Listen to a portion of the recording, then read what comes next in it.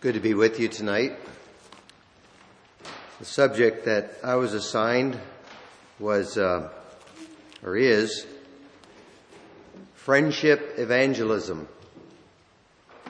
Now, I took the liberty to change the title.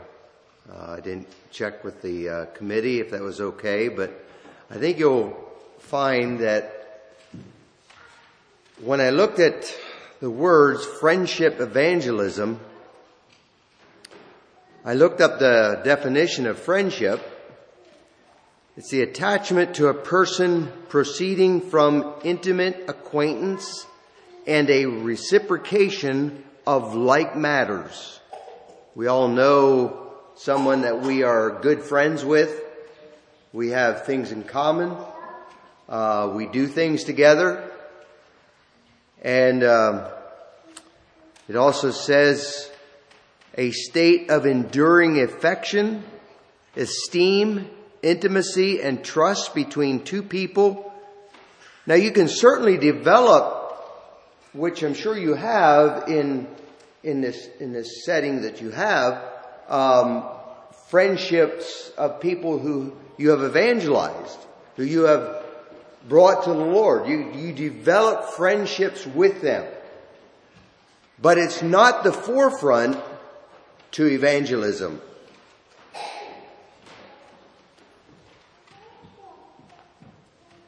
I chose to change it to friendly evangelism. Listen to the definition. In fact, that's actually what, when I got the subject, when I start on a subject, I'll take a note paper and I'll just start writing some things down. And I wrote down what my brain heard or what my brain comprehended was friendly evangelism. That's what I wrote down at the top. And then I started making some notes. So friendly,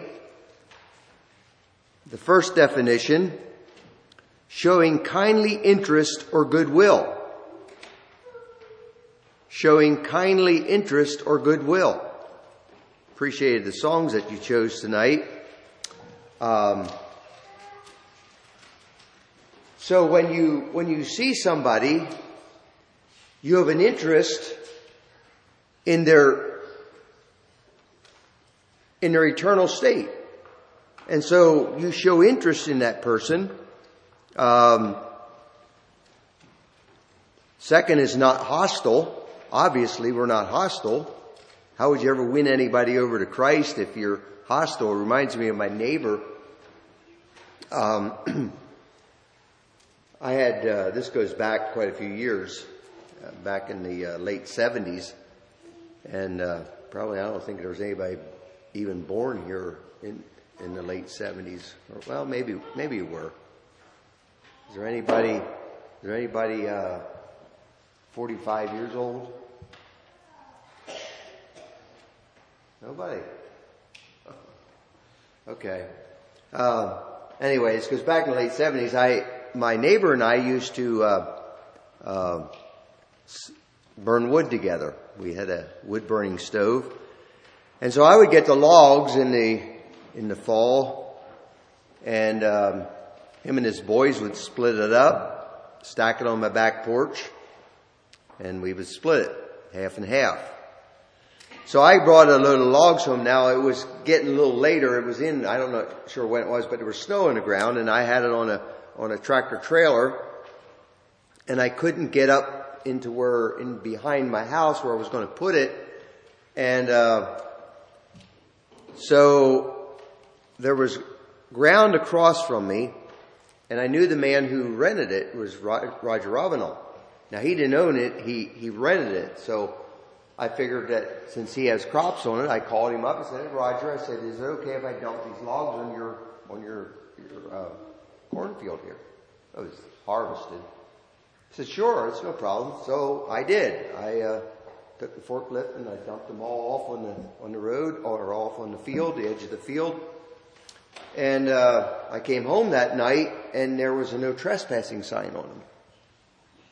So obviously I should have asked the owner, but anyway, my neighbor, he goes, I can't believe this. And he knew the man that owned the land.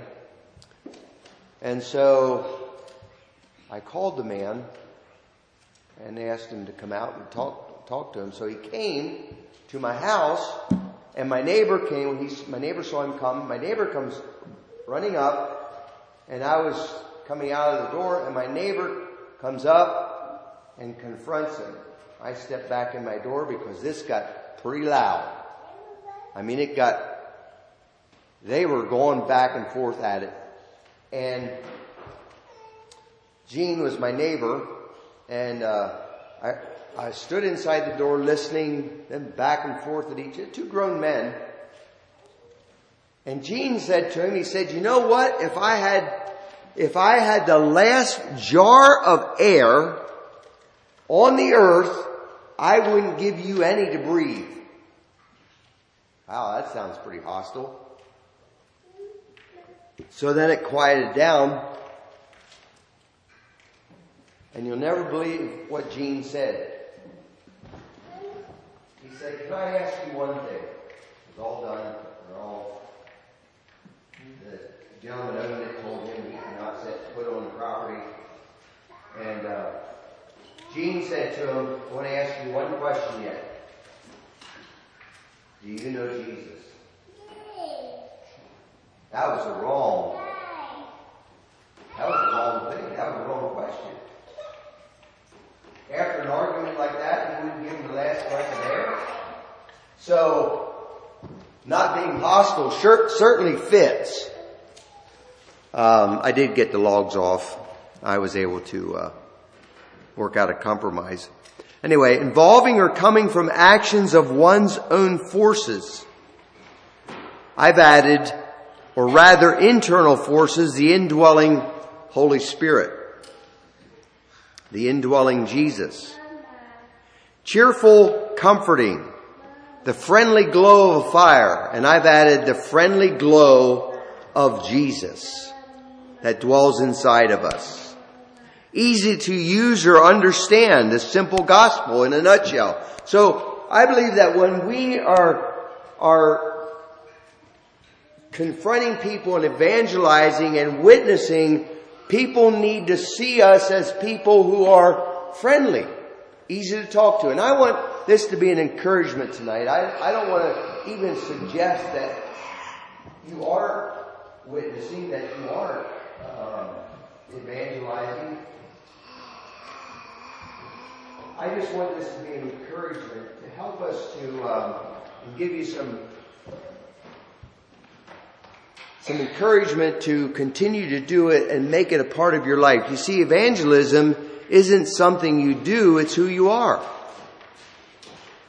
If evangelism is something you do, then on a Sunday afternoon when you go pass out tracts, and you go around town, you pass out tracts in a group, it's safer that way. I mean, as far as we feel more comfortable when we have other people around us.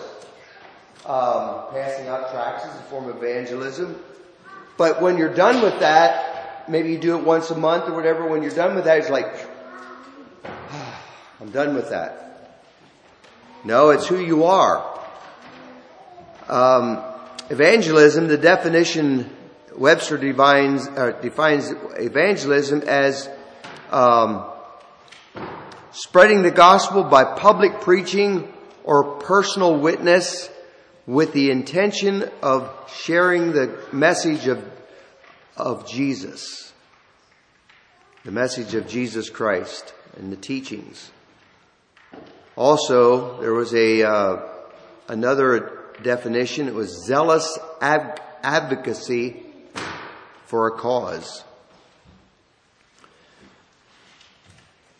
Now, obviously, evangelism, which we're all familiar with in a group, revival meetings, evangelistic meetings. How many were saved in an evangelistic service? Okay. How many were saved on a one-on-one? Somebody shared Christ with you and you got saved on a one-on-one. Anybody like that?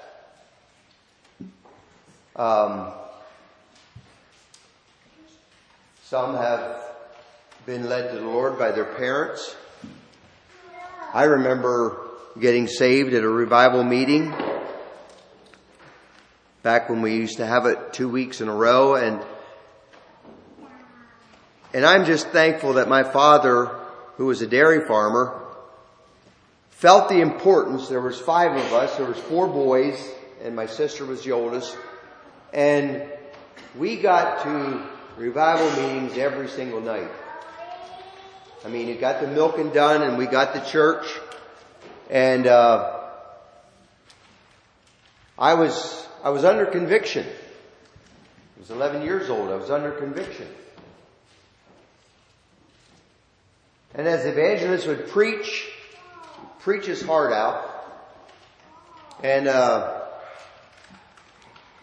I just felt God really calling me. Now, there I am, 11 years old. I wasn't into drugs. I wasn't into alcohol. Don't think I used bad words. And yet, there I sat, 11 years old, under conviction. I felt God calling me. Felt the Holy Spirit nudging my heart. And I think it was the last night of revival meetings that I finally made the decision to walk firm.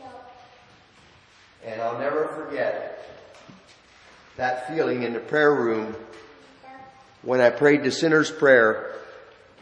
The feeling and the weight of the guilt of sin. We have all been born in sin. And so, but the subject is more to personal evangelism. And I want you to turn with me to Isaiah chapter 55, the Old Testament. Isaiah 55, beginning with verse 10. For as the rain cometh down and the snow from heaven, and returneth not thither, but watereth the earth, and maketh it bring forth and bud, that it may give seed to the sower and bread to the eater. So shall my word be that goeth forth out of my mouth. It shall not return unto me void, but it shall accomplish that which I please, and it shall prosper in the thing wherein I send it. And so it is, in evangelism, we use the Word of God. It is God's Word that is powerful, it's quicker, it's sharper than any two-edged sword, and it pierces even to the dividing of the soul and spirit. And it is when the Word of God is given to someone, and yes, it can be in a tract, however it's done, but it's the Word of God that penetrates into the very being of that person. It says, for ye shall go out with joy and be led forth with peace. The mountains and the hills shall break forth before you into singing, and all the trees of the field shall clap their hands. Instead of the thorn shall come up the fir tree. So instead of the drunkard shall come up the fir tree. The fir tree is an evergreen, and it's green all year. It's like a Christian. That's a Christian all year. We don't lose our leaves. At least we shouldn't. We shouldn't lose our witness. The evergreen just, to me, stands as a picture, God's picture of a Christian that is full of life. 365 days a year. Now, when we built our house, 8 years ago, I didn't put any leaf trees on my property. At the farm, I had enough of raking leaves. I put all evergreens, white pine. I farmed evergreens for 12 years, and I've always appreciated evergreen trees. And so I put them all, I probably have 45 evergreen trees around my property. And I can look out in December. I can look out when it's blowing snow, and I can see green They're not leaves, they're needles, but they're green. There's life there. Instead of the briar shall come up the myrtle tree. Now the interesting thing about a myrtle tree, it contains myrtle tree is a tree that has green leaves all year long. It has flowers on it. And after the flowers go, it gets some blueberries on. And so the myrtle tree contains essential oils used for their antibacterial and antiseptic qualities. Isn't that something how the scripture gives illustrations of, instead of a briar, instead of a drunkard, instead of a thief, instead of an adulterer, I think of a man. Most of you probably heard of Billy Sunday. But Billy Sunday was a professional baseball player. And he was a carouser and a drinker. And Billy Sunday got invited to a service, and he got saved. He left professional baseball. He became an evangelist. And Billy Sunday preached his heart out against alcohol. In fact, when he would move into a town like he did in Scranton, they would build not just a tent, they would build a wooden tabernacle. And in Scranton, they were there for, I think he was there for almost a month. The beer joints closed down. They literally closed down. The town was under conviction. So instead of the briar, instead of the thorn, a myrtle tree. So it shall be the Lord for a name, for an everlasting sign that shall not be cut off. We go to the New Testament. In Matthew 28, we have Jesus, the end of his ministry here on earth. He said this to his disciples, all power is given unto me in heaven and in earth. Go ye therefore and teach all nations, baptizing them in the name of the Father, of the Son, and the Holy Ghost, teaching them to observe all things whatsoever I have commanded you. And lo, I am with you always, even unto the end of the world. So what Jesus was doing was transferring his ministry to his disciples, to us. We have been given the responsibility to be evangelists. Not just on Sunday, but every single day of the week. Luke says pretty much the same thing. Mark chapter 16, beginning with verse 15. And he said unto them, go ye into all the world and preach the gospel to every creature.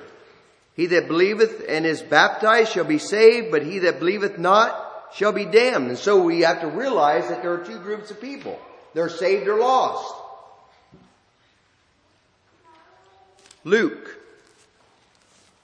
24, beginning with verse 46. And he said unto them, thus it is written, and thus it behooved Christ to suffer and to rise from the dead, and the third day. And that repentance and remission of sins should be preached in his name among all nations, beginning at Jerusalem. You see, the gospel is not just a social center. Church is not just a social center, just a gathering for fellowship. That's part of it. But we gather together to be taught. We gather together to be encouraged. to be charged to go forth to discharge.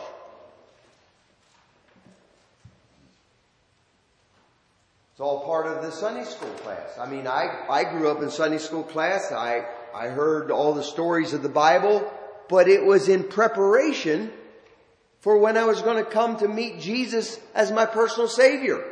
That's all part of what the Sunday school classes are, to help us to understand that teaching these young lives the importance and looking at our lives, how important is Christ to us. They see that by our daily activities. They see that by our priorities. They see that by how important church is to us.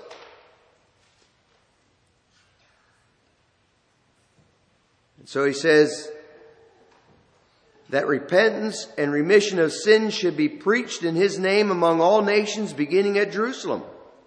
Ye are witnesses of these things, and behold, I send you to the promise of my Father upon you, but tarry ye into the city of Jerusalem until ye be endued with power from on high. Then in the book of John, it's a little different in the book of John. Jesus speaks to just one person, Peter.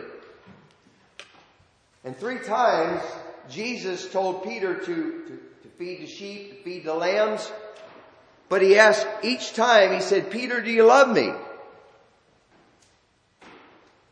What he was trying to get across is the importance of loving Jesus so that we can love others. Then we go to Acts chapter 1. And this was just right before Jesus left at his ascension.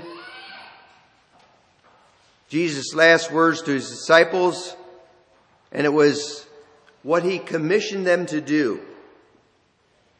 He says, but ye shall receive power after that the Holy Ghost is come upon you, and ye shall be witnesses unto me, both in Shenandoah and in Mount Carmel, in Harrisburg, and the uttermost parts of the earth. Does your Bible say that? You see, most of us spend most of our time in Jerusalem. Jesus was giving, just kind of setting the tone that most people are going to spend most of their time in Jerusalem. And he said, I want you to be a witness to me in Jerusalem, in Shenandoah, where you live, where you work.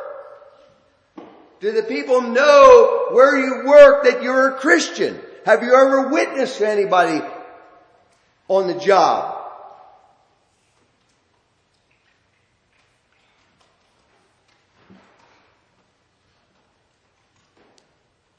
And he promised that we would receive the power in order to do it.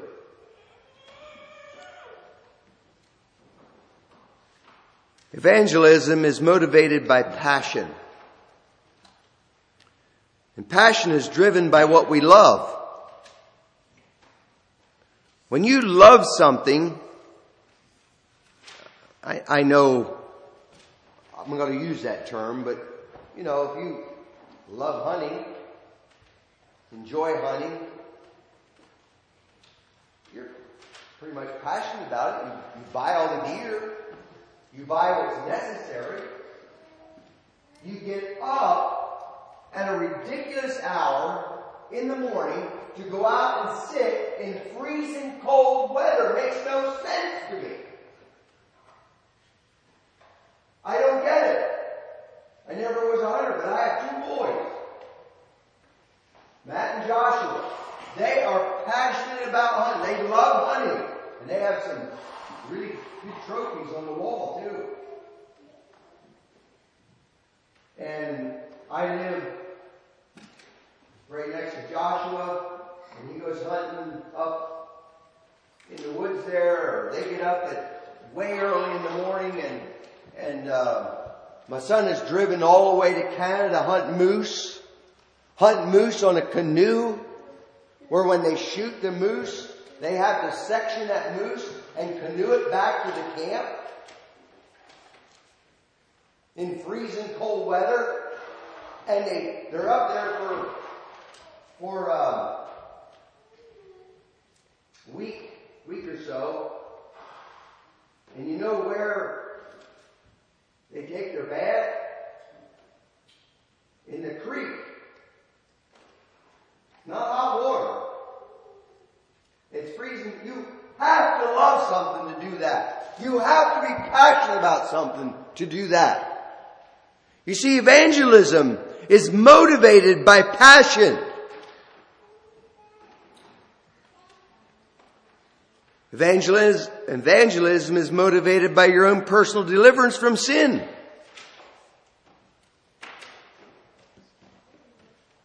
And its consequences. You know, I've been dealing with diabetes for 51 years. And over the last while, it has gotten worse and worse. The other day, my wife came home from school. She found me passed out on the floor.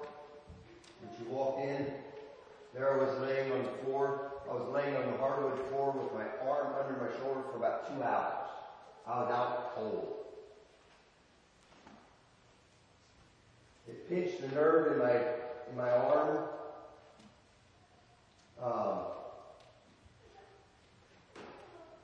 I've had so many situations where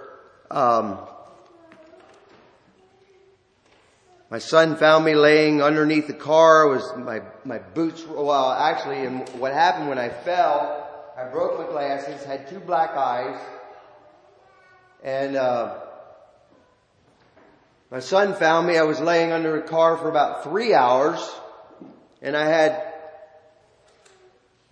course, when I go out, I start flailing around, and I kicked my boots were off, and I was flailing around, and I took this hide off of my floor in my shop as plywood, and it took the hide off of my here all the way down. It looked like a 3rd-degree burn.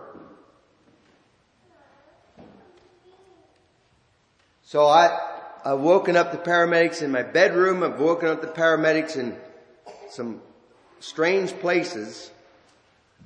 One time I was doing a battery call. I worked for Taylor's Garage, and I was doing a battery call in Selinsgrove, and it was an elderly lady. She was a Christian, and she had a breezeway, and then it went into her house, and I told her, I said, when I'm finished, her car was in the garage. I said, when I'm finished, I said, I'll come in, we'll do the paperwork. We have to fill out paperwork and warranty and all that stuff. So it took a while until she came out. When she came out, she saw me laying in front of the car, flat out on the concrete floor. Oh my, she went to sleep. So she called her son. She said, I don't know what to do. She said, I checked on this man that's out here doing the battery, and he's sleeping in front of the car. She said, Mom, call 911. He's not sleeping, I'm sure. And I came to an idea more. So anyway, I could give you story after story. So if somebody tonight gave me the cure for diabetes, if you handed me the cure for diabetes tonight, do you think that I would stick that in my pocket, I would do what it says, stick that in my pocket, and never tell anybody? There'd be something wrong with me, wouldn't it? You think there's something wrong with that man is very selfish. I would tell everybody I knew.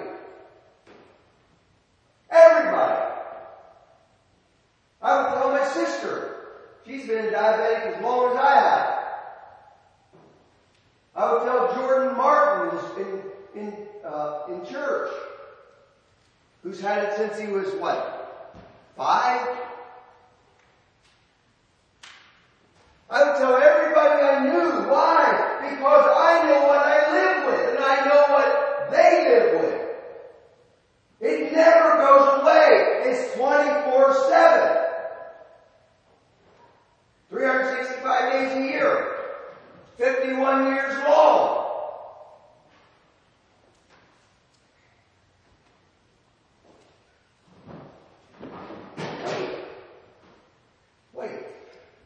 Suppose I'm not saved. Suppose I get cured of diabetes and I die. And I die. I'm going to be lost in hell forever.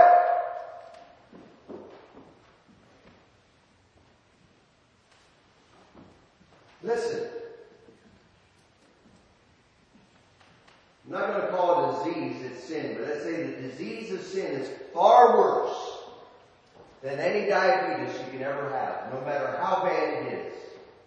The consequences of sin you live with day in and day out. People live with. And then when they die, they're lost forever.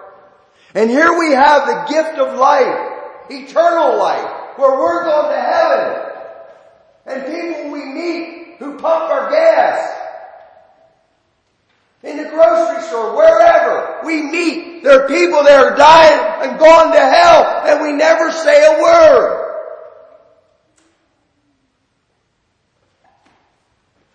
I think Christians ought to be the friendliest people on the face of the earth.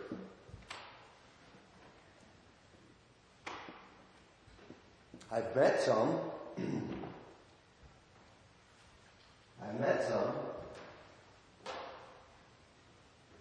That had a business that were supposedly Christians, I'm assuming, but for whatever reason, what took place in their heart never made it to their face. Never made it to their face. Because they've been in their place of business. Went up to the cash register to cash out. And I thought and I felt like I was intruding.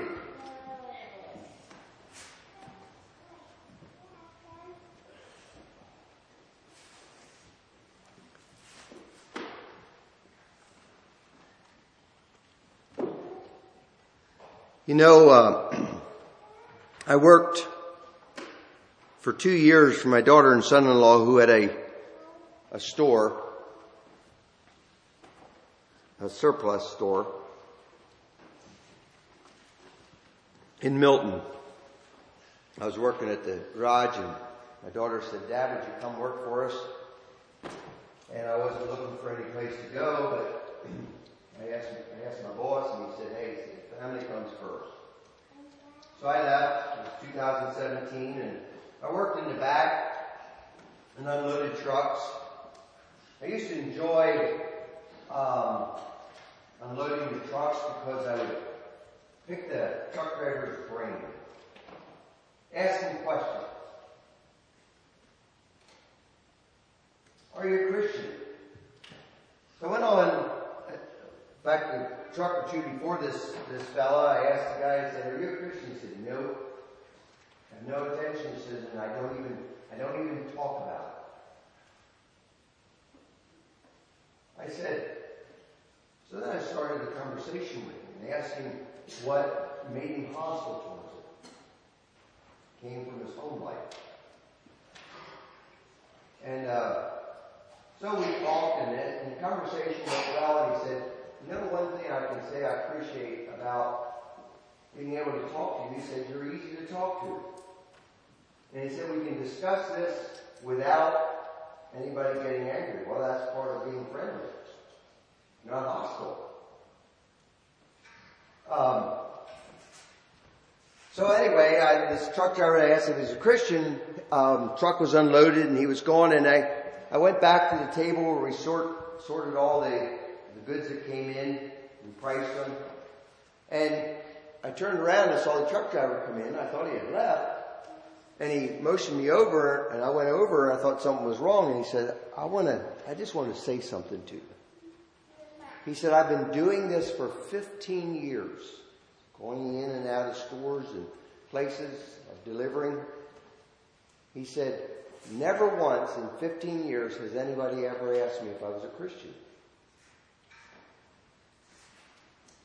I should have challenged him. It didn't come across my mind quick enough, but I should have challenged him to, how many times have you asked people if they were a Christian?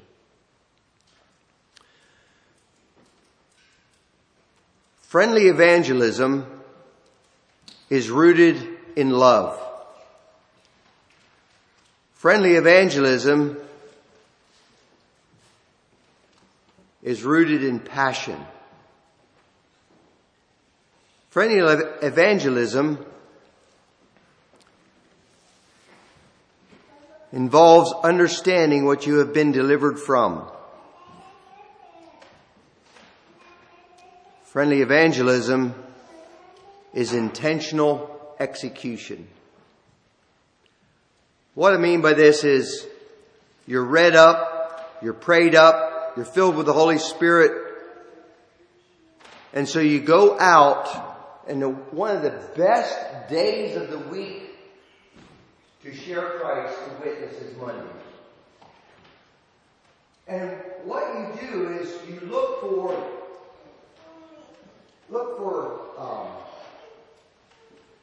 mind the Holy Spirit. An intentional execution means that you intend to witness to Christ. You intend to. So as I drive up, whether it's a flat tire, whether it's an out-of-gas, whether it's a tow, a battery core, whatever it is, I intend to share Christ with whoever I come in contact with. So I have to be intentional about it, but I also need to execute the intention. And so what I do is look for key things. When somebody says something, it's and mind the Holy Spirit. So if somebody says, yeah, my battery went dead yesterday, on Monday, I'll say, well then, did you get to church yesterday? Or I'll just ask, how was church yesterday? Or ask them if they're a Christian.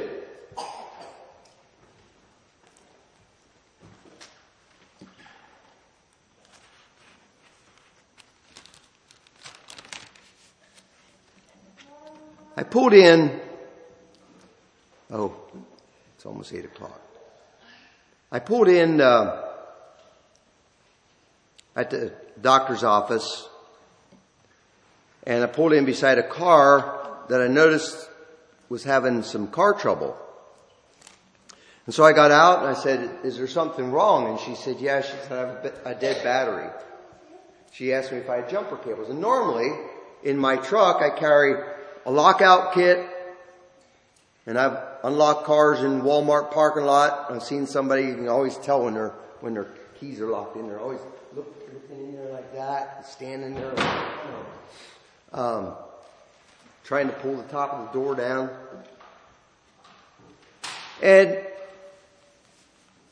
so I had left it in the rollback, so I didn't have it with me. I said, no, I don't have jumper cables. And then she said, well, I need to get into my appointment. I said, I do too. I said, she said, I'll see if I can find somebody with jumper cables. So we both went our separate ways. I went upstairs. She went over the other way. And I went upstairs to my endocrinologist. And I had an endocrinologist before who was a Christian. And she was a genuine, born again, love Jesus Christian, and we always would talk spiritual things after we got the physical thing out of the way. And so then I got a new endocrinologist. Her name was Teresa Hirschberger, not a Mennonite. So the first visit I had, we sat down and she went over my history, and then she takes my pump. They go back and they download it for the last 3 months. I visit every 3 months. So we're all done with all that. And I sat there and I looked across at her and said, now you got me all checked out physically. I want to give you a spiritual checkup. I said, are you a Christian? She hung her head and she said, yes, I'm a Christian. But she said, I really kind of strayed away and backed away from it. I haven't been doing much of anything. So I really encouraged her. I said, you need to have your personal devotional life. I encouraged her to get a devotional book, and read the Bible, and start that way. And so the next 3 months, when I came, she said, I saw your name on the list, and she said, I could hardly wait to tell you how I'm doing. And so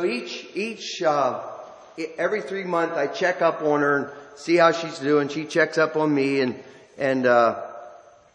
but I think my checkup with her is more important than hers on me.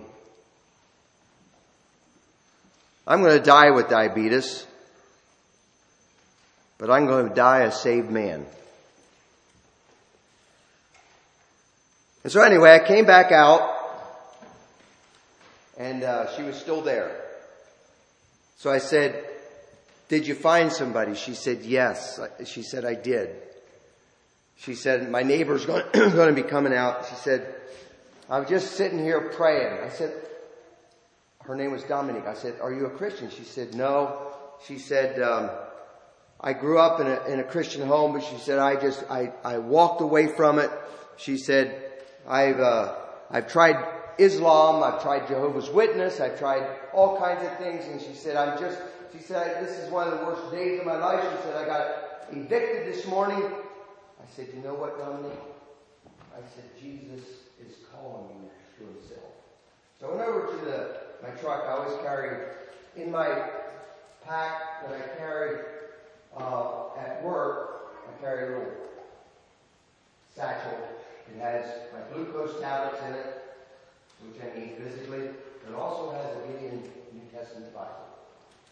And so I've given quite a few of them out different places. And I went over and I grabbed a Gideon Bible, and while I was there at the truck, the Lord told me, give her some money.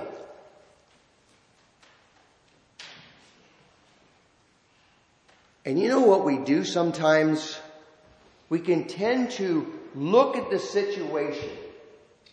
Reminds me of the Good Samaritan, where the priest and the Levite, the priest walked on the other side of the Levite, at least looked at him, but he probably says, he's not dressed right. He deserves what he got. And sometimes we make judgments. I went to pick up a fellow some time ago. I don't know, time just runs together. And when I got there, we stand alongside the street, and he had tattoos everywhere, up his neck, and earrings up around his ear. I'm thinking, Lord, where do I start here? And so, as we were standing there, I was contemplating, and I said to him, I forget what his name was, I said, are you a church-going man? He said, no, but he said, I've really been thinking about it. He said, I grew up in the church. He said, I sang in a choir. I said, what happened? He said, I just walked away from it. But he said, it's really been on my heart. You see, we never know what God is doing in a person's heart when we come upon them. We don't know what we can do in watering that seed and encouraging that person. So anyway, I went back to Dominique, and I handed her the money, and I handed her the Bible. I said, the Lord spoke to me about giving you this money. And I gave her the Bible, and she clutched the Bible, and she held the money, and she just wept. You know why? Because I believe that she was touched with the friendly glow of the fire of Jesus. That's what people need to feel. They need to feel, and I could give you account after account of people that the Lord have put in my pathway. You know, there's no season for witnessing. In 2 Timothy chapter 4, verses 1 through 5 says, "This know also that in the last days perilous times shall come. For men shall be lovers of their own selves, covetous, boasters, proud, blasphemers, disobedient parent, unthankful, unholy." Aren't we there? "Without natural affection." We are really there. "Truce breakers, false accusers, incontinent, fierce, despisers, those that are good, traitors, heady, high-minded, lovers of pleasures more than lovers of God, having a form of godliness, but denying the power thereof, from such turn away." Then if we go over to verse chapter 4, "Charge thee therefore before God and the Lord Jesus Christ, who shall judge the quick and the dead at his appearing in his kingdom. Preach the word, be instant in season, out of season, reprove, rebuke, exhort with all long suffering and doctrine." There's no season. It's open season on sinners. It's open season. Evangelism has no cultural boundaries.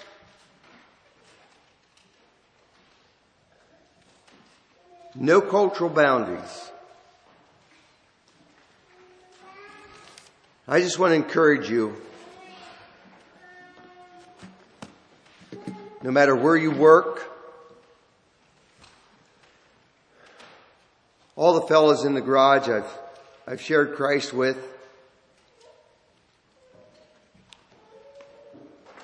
they're hard. They're ungodly men. But I am thankful that they respect me enough not to curse, not to take the Lord's name in vain. In fact, if somebody does, they will correct them. They will correct them.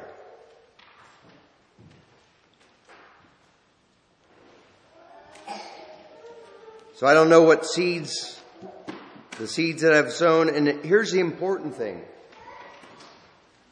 You never know the person who you come in contact with where somebody has been watering the seed and it's just ready for harvest. Or somebody has planted the seed and you can water it. You don't know that. But when you mind the Spirit, the Holy Spirit knows what the need of that person is. And when you mind the Spirit with an intention to execute the witness, that's how the gospel can be spread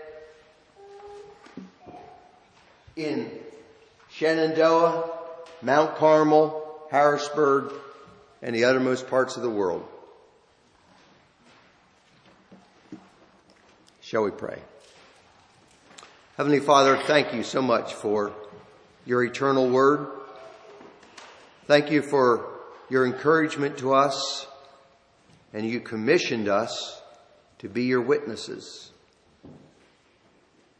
Help us, Lord, to take that serious.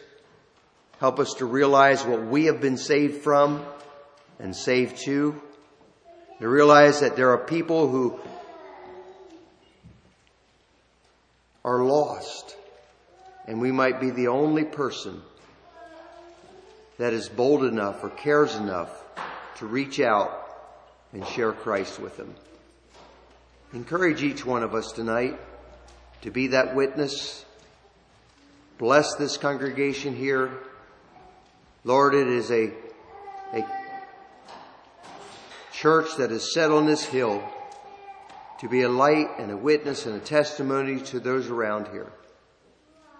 Thank you again for this congregation, the people that are here tonight. Lord, bless them, encourage them, and use them in your kingdom. We pray this in Jesus' name. Amen.